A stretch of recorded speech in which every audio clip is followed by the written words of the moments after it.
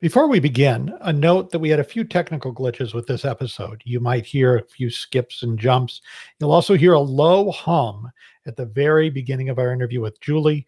We did our best to iron out the technical glitches. You may recognize them a little bit. The hum will go away. It's a little annoying right at the beginning. I understand that. We couldn't get rid of it, but it will go away fairly quickly. So if you hang with the interview, I think you'll find this to be a very interesting discussion with Julie Becker. Adobe, I'm very excited today to have Julie Becker with us. Carter, I'm really excited about this particular one. There's so many things about this that resonated with me.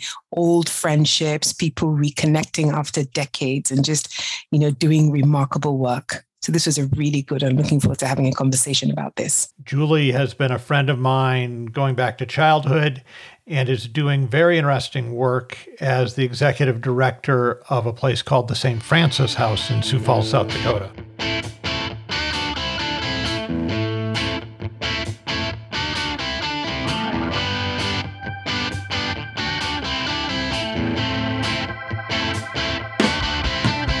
Welcome to The Key and the Kite.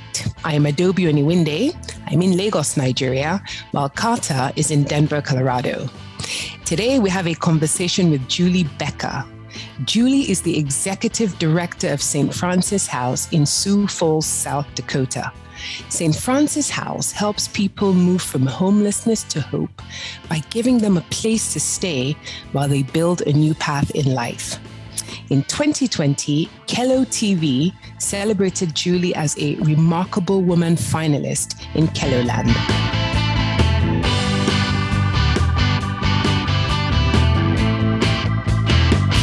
Well, first of all, thank you again for doing this. You and I have known each other for a long time. I'm so impressed with the work you're doing.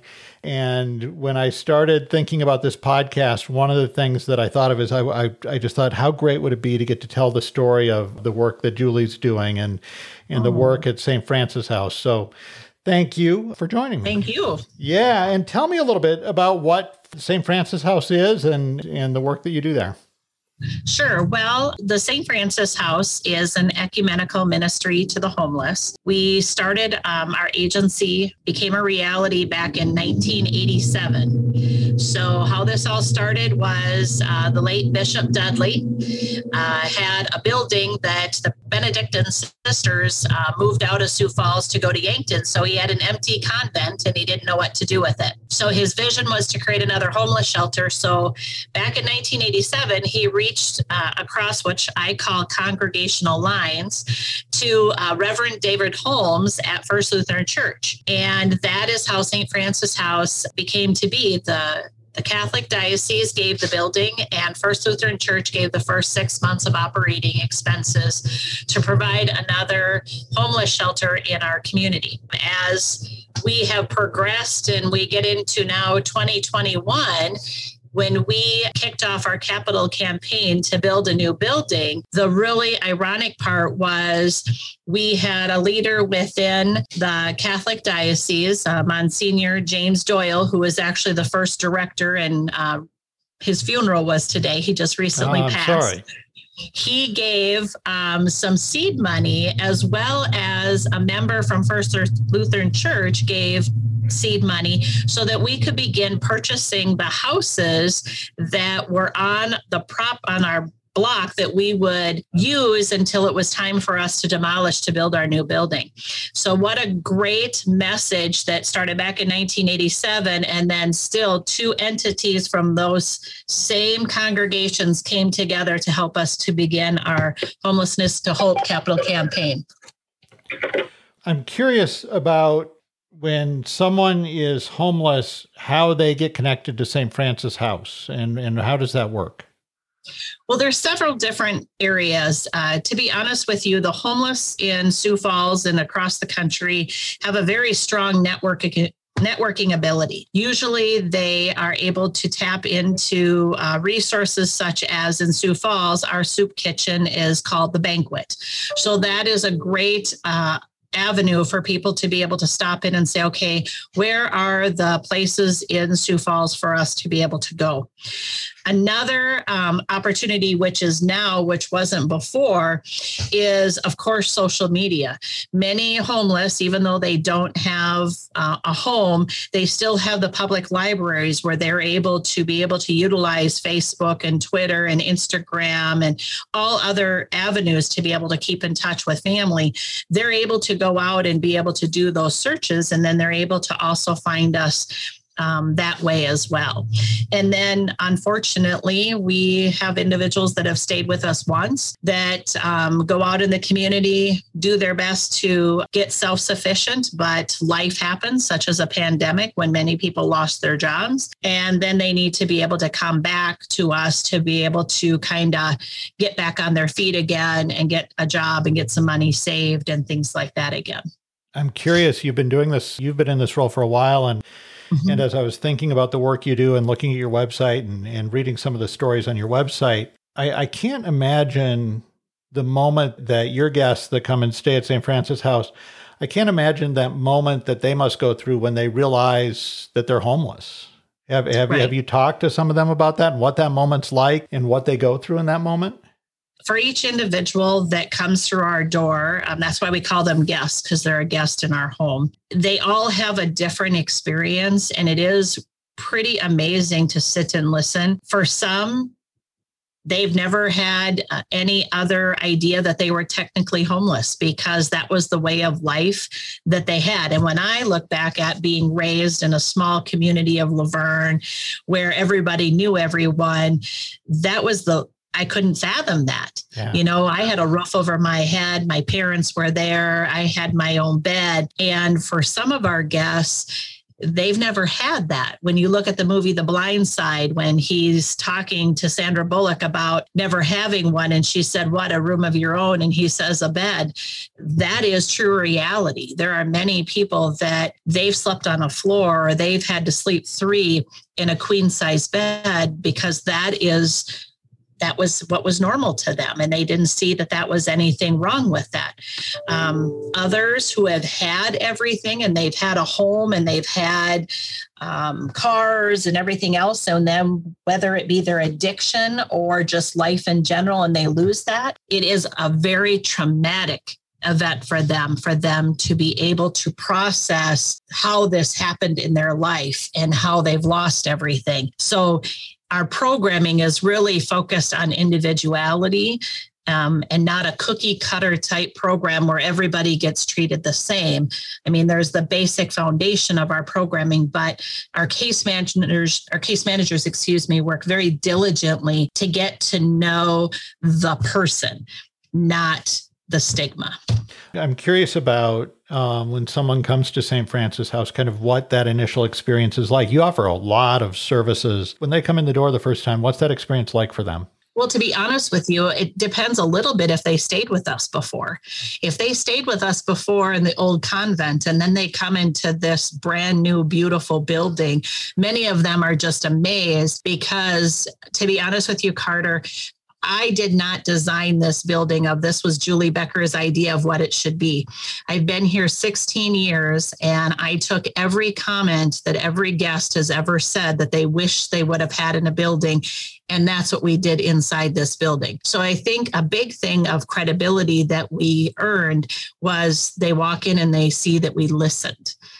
We heard what they had to say of what they would have liked to see in a new building. For others to come in and see that it isn't your typical stereotypical shelter where it's a big room with tons of beds, where here we have 2 people to a room. There's plenty of space for people to be able to be with others, but yet also if they want some privacy to be by themselves. We really wanted to focus on some of those basic dignity items that sometimes are overlooked, especially in our new building. We are finally truly accessible to individuals with disabilities, as well as individuals that have health issues, as well as individuals who are transgender. And we're very proud in the fact that we're able to meet the needs of the varying individuals who walk through our doors. It's really interesting to look at the pictures online of your new facility, which looks amazing. I think most people do think of a homeless shelter as some big room with cots, right, throughout it. And that's kind of the idea that we have in our heads. And we also think of maybe just a place to sleep and not necessarily a place to live. But what you're offering people is something that's a little different than that. For example, besides that they have their bedrooms, we have a nice lounge where they can sit just like in a college dorm. There's the nice lounge where everybody hung out. The our office was there if you needed them. There's laundry there. We also have a very large dining room. So when the weather is not nice, or of course during the pandemic, we kind of parted all the tables and chairs, and we had cornhole tournaments in the middle of our dining room. We have a great program in our community that's called Levitt at the Falls. It's an outdoor concert. Well, because the pandemic, they did kind of this Levitt in the living room. Well, we tapped it in and did it Levitt in the dining room. So we had concerts. So even just last night, we did a big picnic out in our parking lot. We had one of our volunteers came in with her keyboard and was playing music.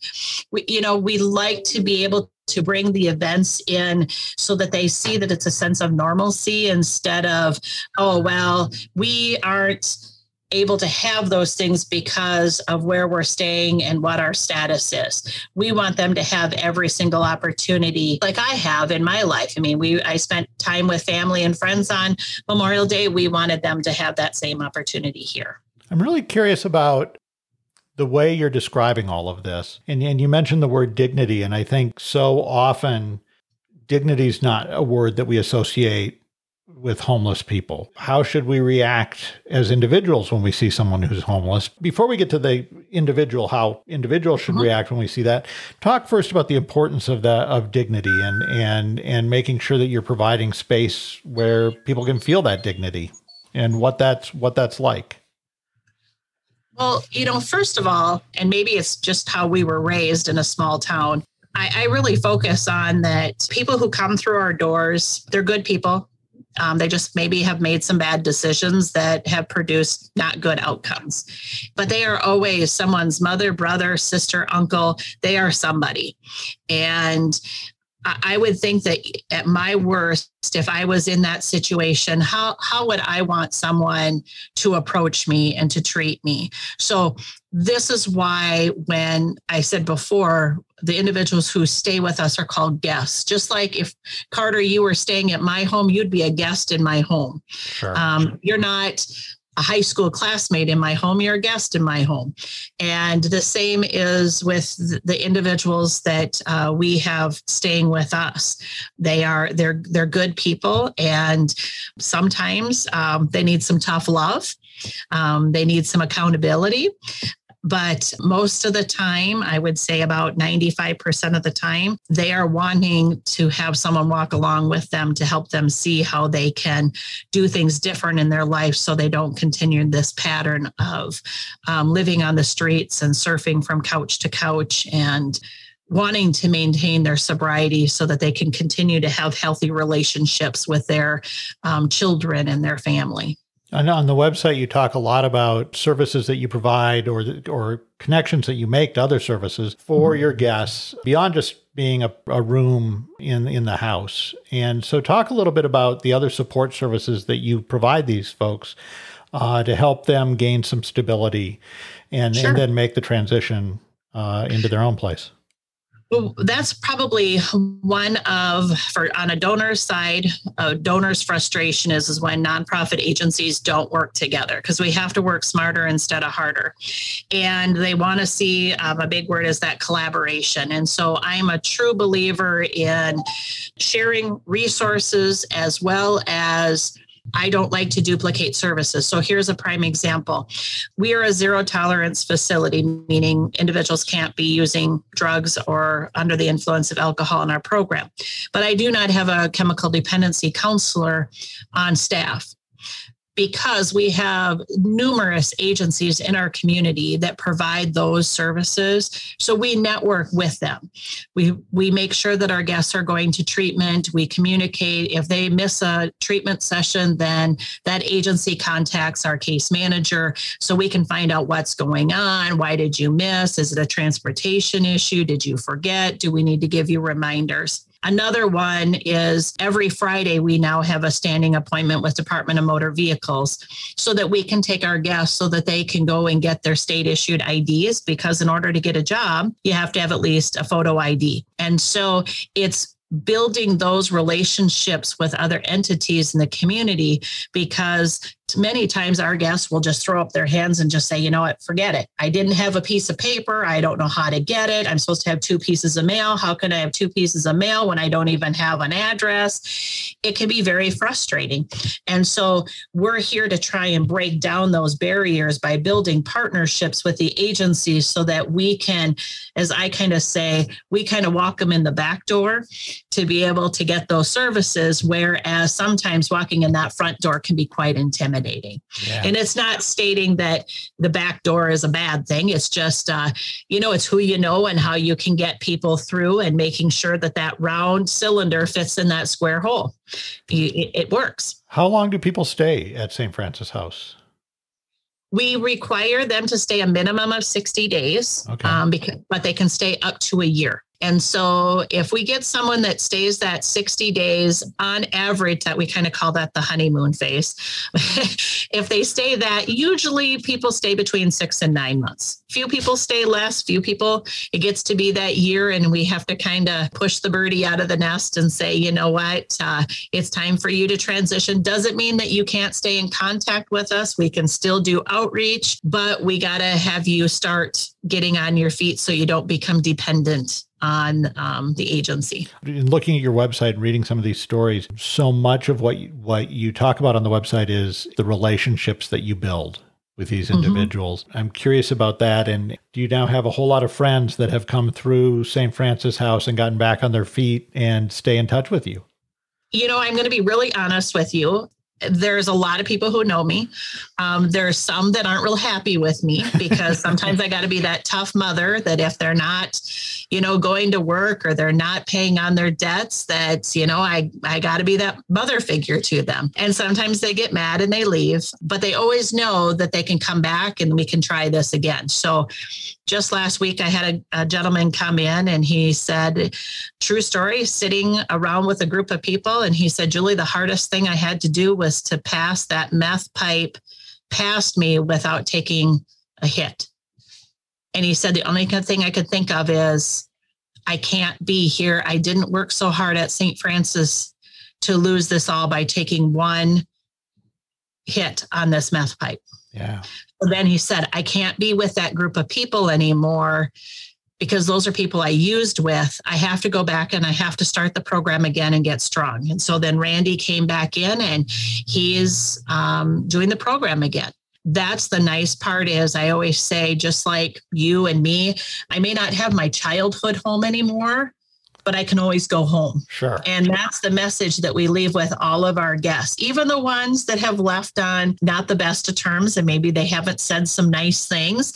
That is the course of what we deal with. This is dealing with individuals with addictions. And I always tell people that nobody can hit a grand slam their first time up to bat. Sometimes it takes a couple times up to the plate. And so we always have that door that welcomes them in, and we start again. And hopefully that's the time that we catch them, and we, as we say, we get them to turn the corner. For you and the staff at St. Francis House, it's got to be a rewarding job. It's also got to be a little emotionally tough at times. Yes. It's really tough when, unfortunately, if someone, for example, might be on supervision and they have to get detained.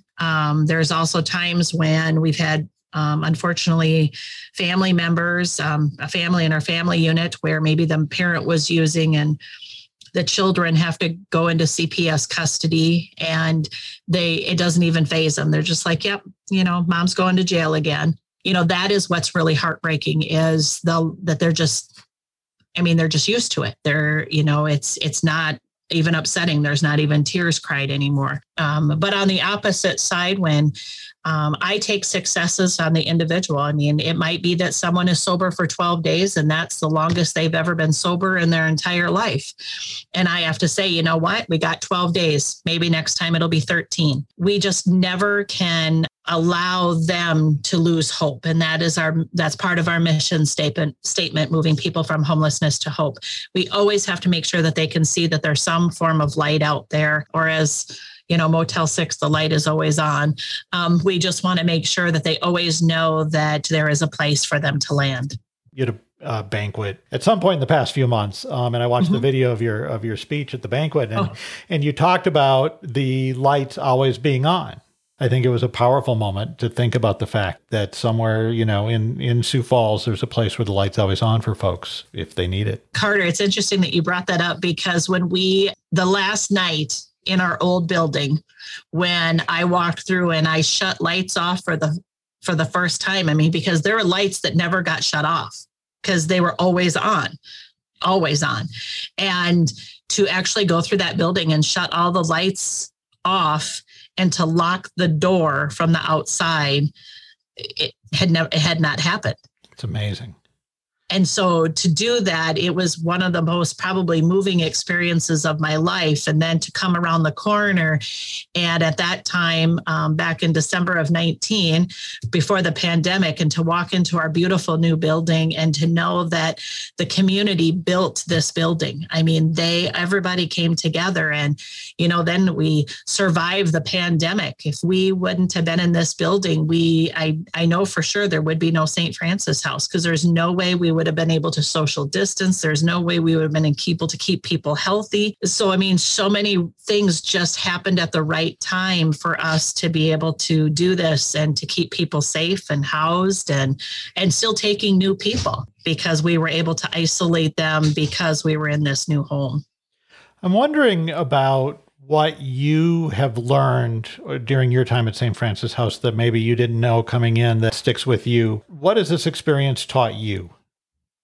Well, I will tell you, if you would have told me when I was just getting done with college that I was going to be the director of a homeless shelter, I would have said, I don't think so, because that was not the avenue that I was going to be going down. I think the biggest thing that I have learned, and I think that if you ask the guests, they would probably tell you would be my heart, is that I have the most forgiving heart. Because there are times when guests have really been cruel and not said good things, or they have not done good things. And I truly believe there's only one person to judge us, and that is the man that is way upstairs.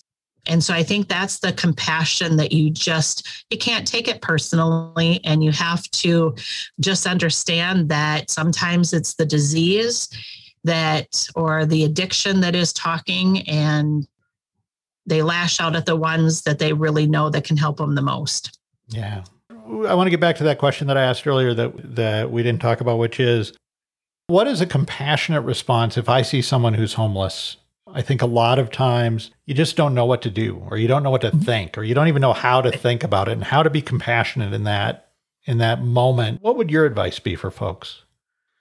Well, first of all, I think everybody has to be at their own comfort level. I mean, there are individuals who will go out and they will do more outreach. And I think that is amazing, because that is what their comfort level is. If someone is not comfortable with going and talking to someone one-on-one, then start with an agency. Find an agency and start working through that agency and get to volunteer and get to know the individuals who are coming there. That's when you're going to actually find out that they'll get to know you. And that is how that network of communication through the homeless population will spread. I am a firm believer that I never give anyone homeless on the streets money. I do not believe in that. I believe in giving the resources. Just because we have such a huge addiction issue in our community, I focus more on, if you're hungry, I will refer you to the banquet, or I will get you a meal, but I'm not going to give you $5 because I don't know what you're going to be doing with that. That's my personal opinion.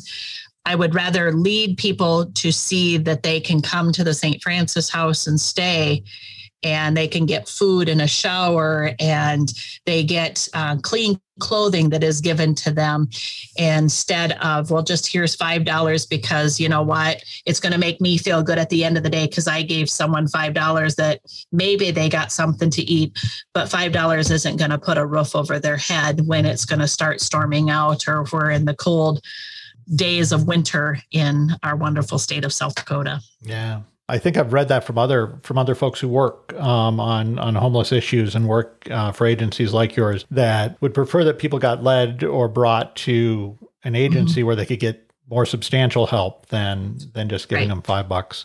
I can't tell you how much I admire the work you've done. And one of the things that I'm really impressed with is the way you are connecting folks in Sioux Falls. One of the things that I thought about as I'm looking at all this is I think people need some degree of structure. And you provide that for individuals, but you're providing structure beyond just St. Francis House. And you're providing a structure kind of within the greater Sioux Falls community to really help people out. And it's just great work that you're doing. Well, I truly believe it's not just about St. Francis House. It's about for us, it's about our entire community. And you're right. When we have donations that are brought to us and it's too excessive that we would not be able to use them, we work with the other agencies to help them out and say, hey, do you need this? I don't know if you saw that this winter we took on the Keep Kelloland Warm, and we gave out 1,700 coats to the homeless in our community.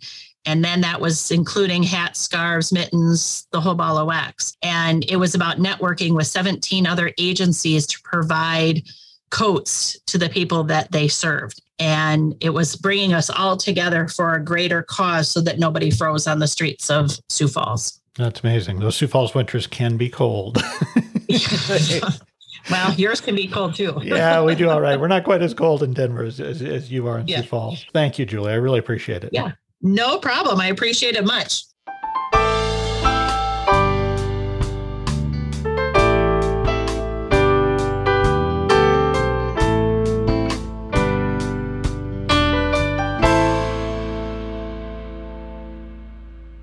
So, Carter, I really enjoyed this conversation. So many things that resonated with me.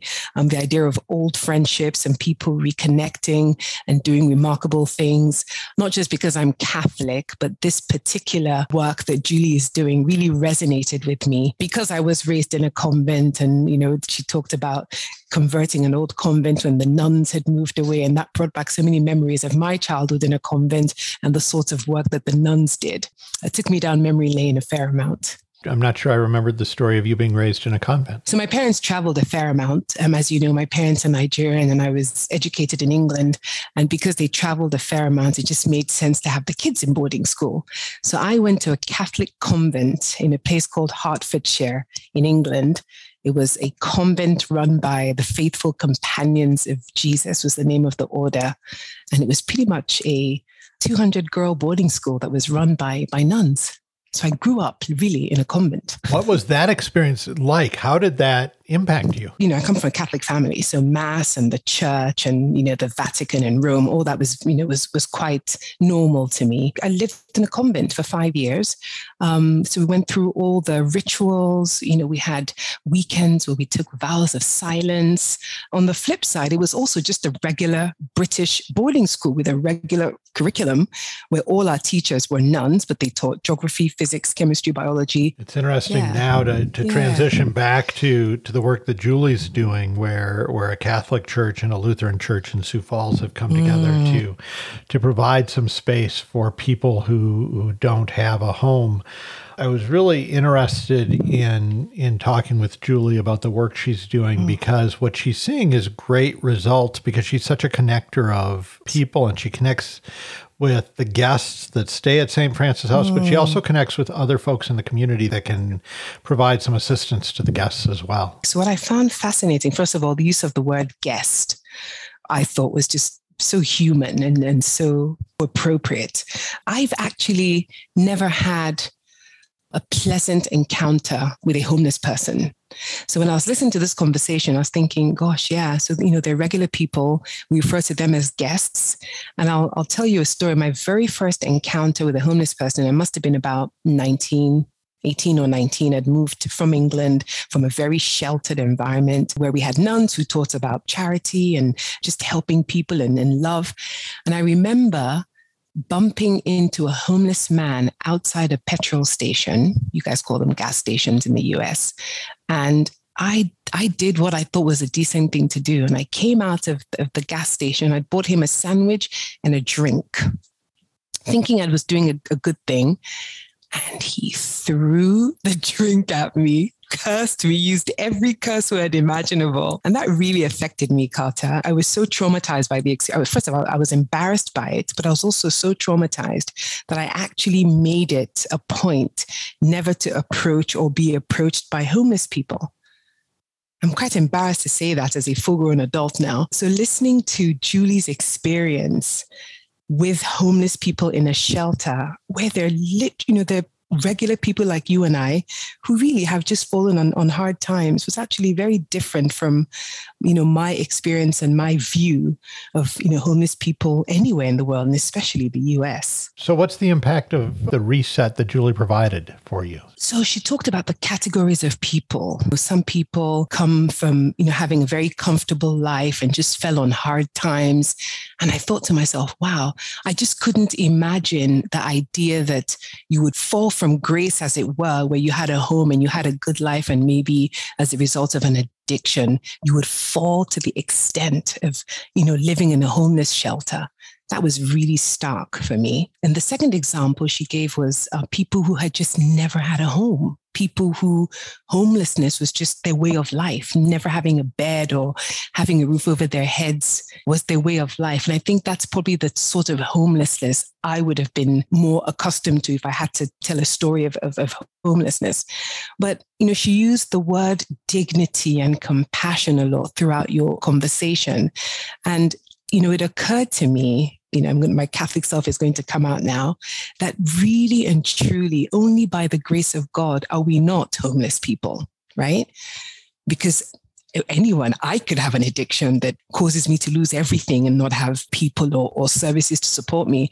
So I think what it did to me is it just brought out the humanity in this kind of work, and the fact that, yeah, homelessness, it's a problem, but it's not always caused by people who just live reckless lives. There are lots of other different angles to homelessness that I just, call it privileged. I just had never really thought about it like that. I would never imagined, not that I thought that homeless people were at fault for being homeless. I always sort of see homeless people as something's wrong. There's some kind of illness involved and they've just not done this, or it's alcohol. But it just never occurred to me that you really could just be homeless by circumstance, nothing that you've done wrong, but just circumstances. Through our social media connection, I've seen you doing interesting work in Lagos, in communities where there is extreme poverty. How do you connect the idea of homelessness in the United States and what's happening in Nigeria? That's a really good parallel to draw. So when you think about the work I've done in the community in Makoko, these aren't actually homeless people.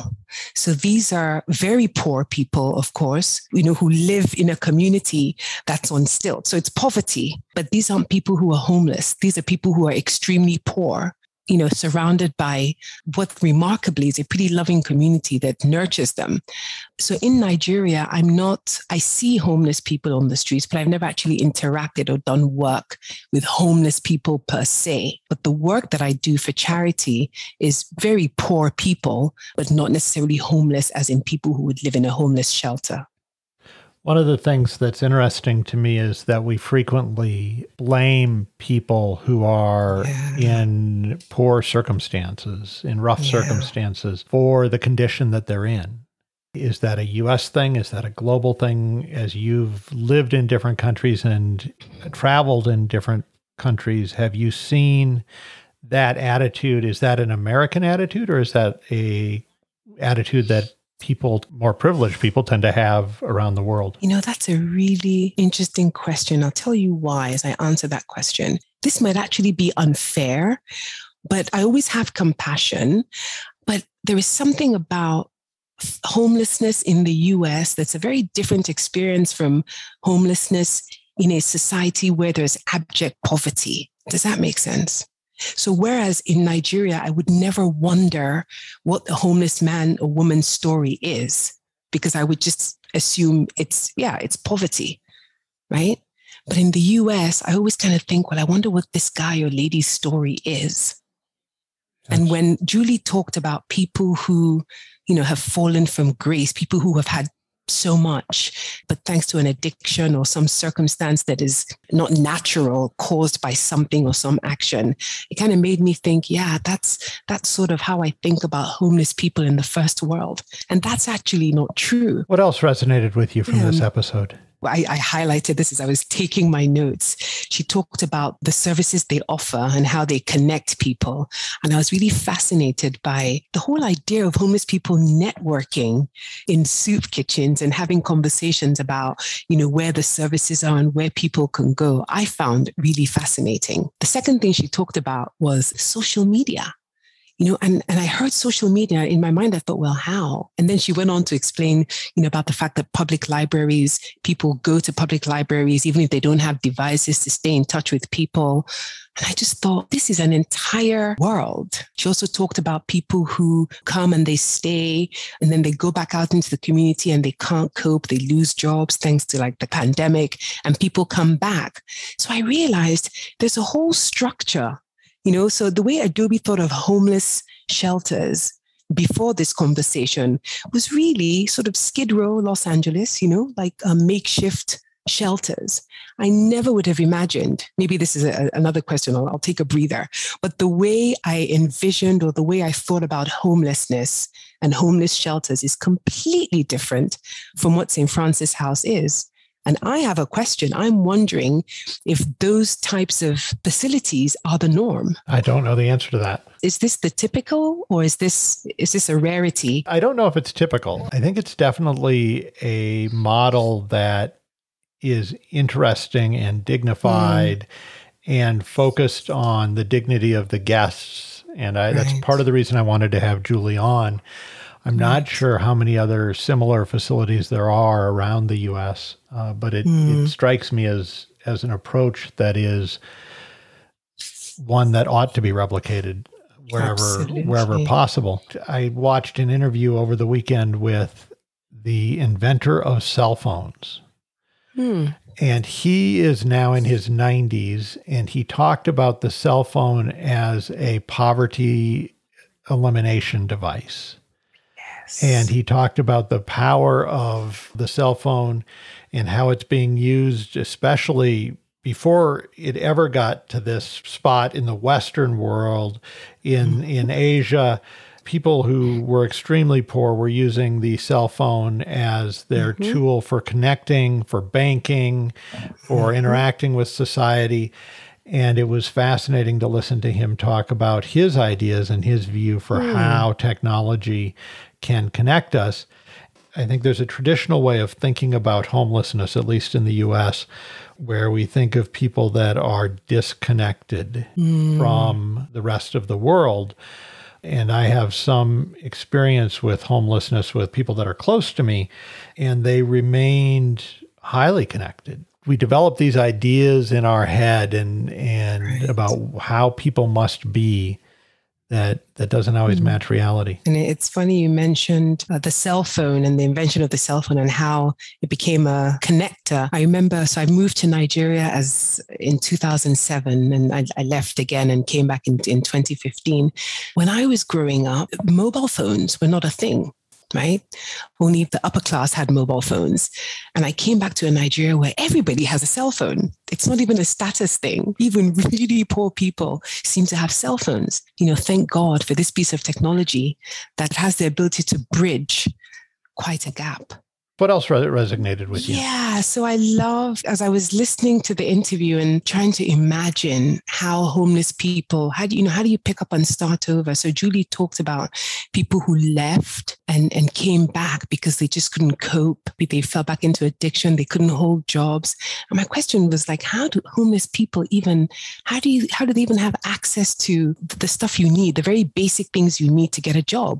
And when she mentioned appointments at the Department of Motor Vehicles. I thought, wow, her networks were so strong, breaking barriers and making it possible for people who on their own ordinarily would not be able to go to a DMV to get a state ID or a driver's license. That ability to think out of the box and empower people to be independent really struck me. It's talking to the guests and saying, what do you need? And listening to them and then helping meet those needs. And to bolster the point about talking to guests and listening, she talked about the fact that she'd been working with the homeless for 16 years.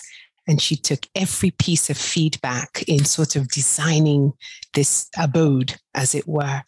And I thought, wow, what a remarkable thing that over such a long period of time, you got enough feedback and the blessing, quite frankly, to have the ability to build something and provide a place that suited the needs of those who would live there. I thought that was really powerful too. I really enjoyed that one. I'm glad you enjoyed it. I also really I took notes that I'm sort of going through now. So you asked her what it taught her, and she talked about a forgiving heart. Question you asked was, what is the compassionate response to homeless people? And when you asked that question, it took me back to the experience I shared at the beginning of this conversation. It wasn't a pleasant experience. And then, she said exactly what I'd done as a young teen, where she said, don't give them money. You want to feed people, not just with money, but you want to lead them to a place where there is hope. So she ended actually the way I began at 18 or 19. I thought, well, maybe I shouldn't have done that. Maybe I should just minded my own business and just, got on with it. But, it was the right thing that I did, as an 18-year-old. You feed people and you lead them in a positive direction. It's always interesting, I think, as we think about journeys that we go on in life, one of the journeys people sometimes go on is the journey of engagement within spaces that make them uncomfortable. And that can happen a lot when you're thinking about charity work. I think there's very easy charity work that can be done where you give money to a charity and that's the extent of your engagement. But there's also the work that people do where you come face to face with the challenges that others are facing in the world. That's sometimes much more difficult and more challenging for people who aren't facing those challenges, but it can be very rewarding sometimes. I always come back to Lagos because it's where I live and it's where I sort of experience life on a daily basis. But that power of engaging and just being face to face with challenges, as you put it, is such a profound thing. We take so much for granted. I have 4 amazing kids who are doing amazing things and are well-traveled and just don't understand the concept of poverty in their lives, but they do get it because we live in a place where we're surrounded by, so many disadvantaged people. So yeah, even my experience here, living here and working here and being in close contact with that reality has also been a blessing. It's a great way to look at it, thinking of it as a blessing to be able to engage on that level. I am very excited about next week's episode. First of all, thanks to Julie for taking the time to talk with us as we have recorded these podcasts and released these podcasts. Julie was actually the first interview that I did. And it's nice to have friends who are willing to say, I have no idea what you're going to do with this podcast, but I'm willing to go with you on the journey. And you and Crystal and Kevin and Julie were all definitely part of that, as is Jenny Grouse from the A.V. Grouse Band, who have done the music for our podcast. I had a chance to sit down and talk with Jenny about the band, about the music, and about their new album that's coming out on September 24th. And while it is a conversation that's all about music, it is also a conversation about life and the challenges that we all go through in life, about mental health, about family, and about the ability of music to help us make it through the tough times as well. So I'm very excited about that. I'm looking forward to that one too. Life, mental health, family, friendship, and music. It was a fun conversation to record, and I can't wait to release it next week. The Key and Kite podcast was created and hosted by Carter Hedrick and co-hosted by me, Adobe Oniwinde. If you've enjoyed today's podcast, Please help us out and let other people know. You can also rate us and provide a review on your favorite podcast provider. You can also find us on Twitter at Key and Kite Pod.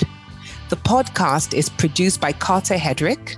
Music for the Key and Kite is written and performed by the Avery Gross Band.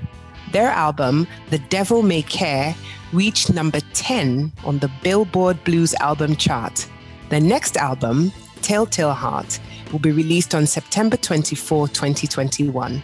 Learn more at avgrousband.com. Thanks for listening. We really appreciate it. Please join us again next week.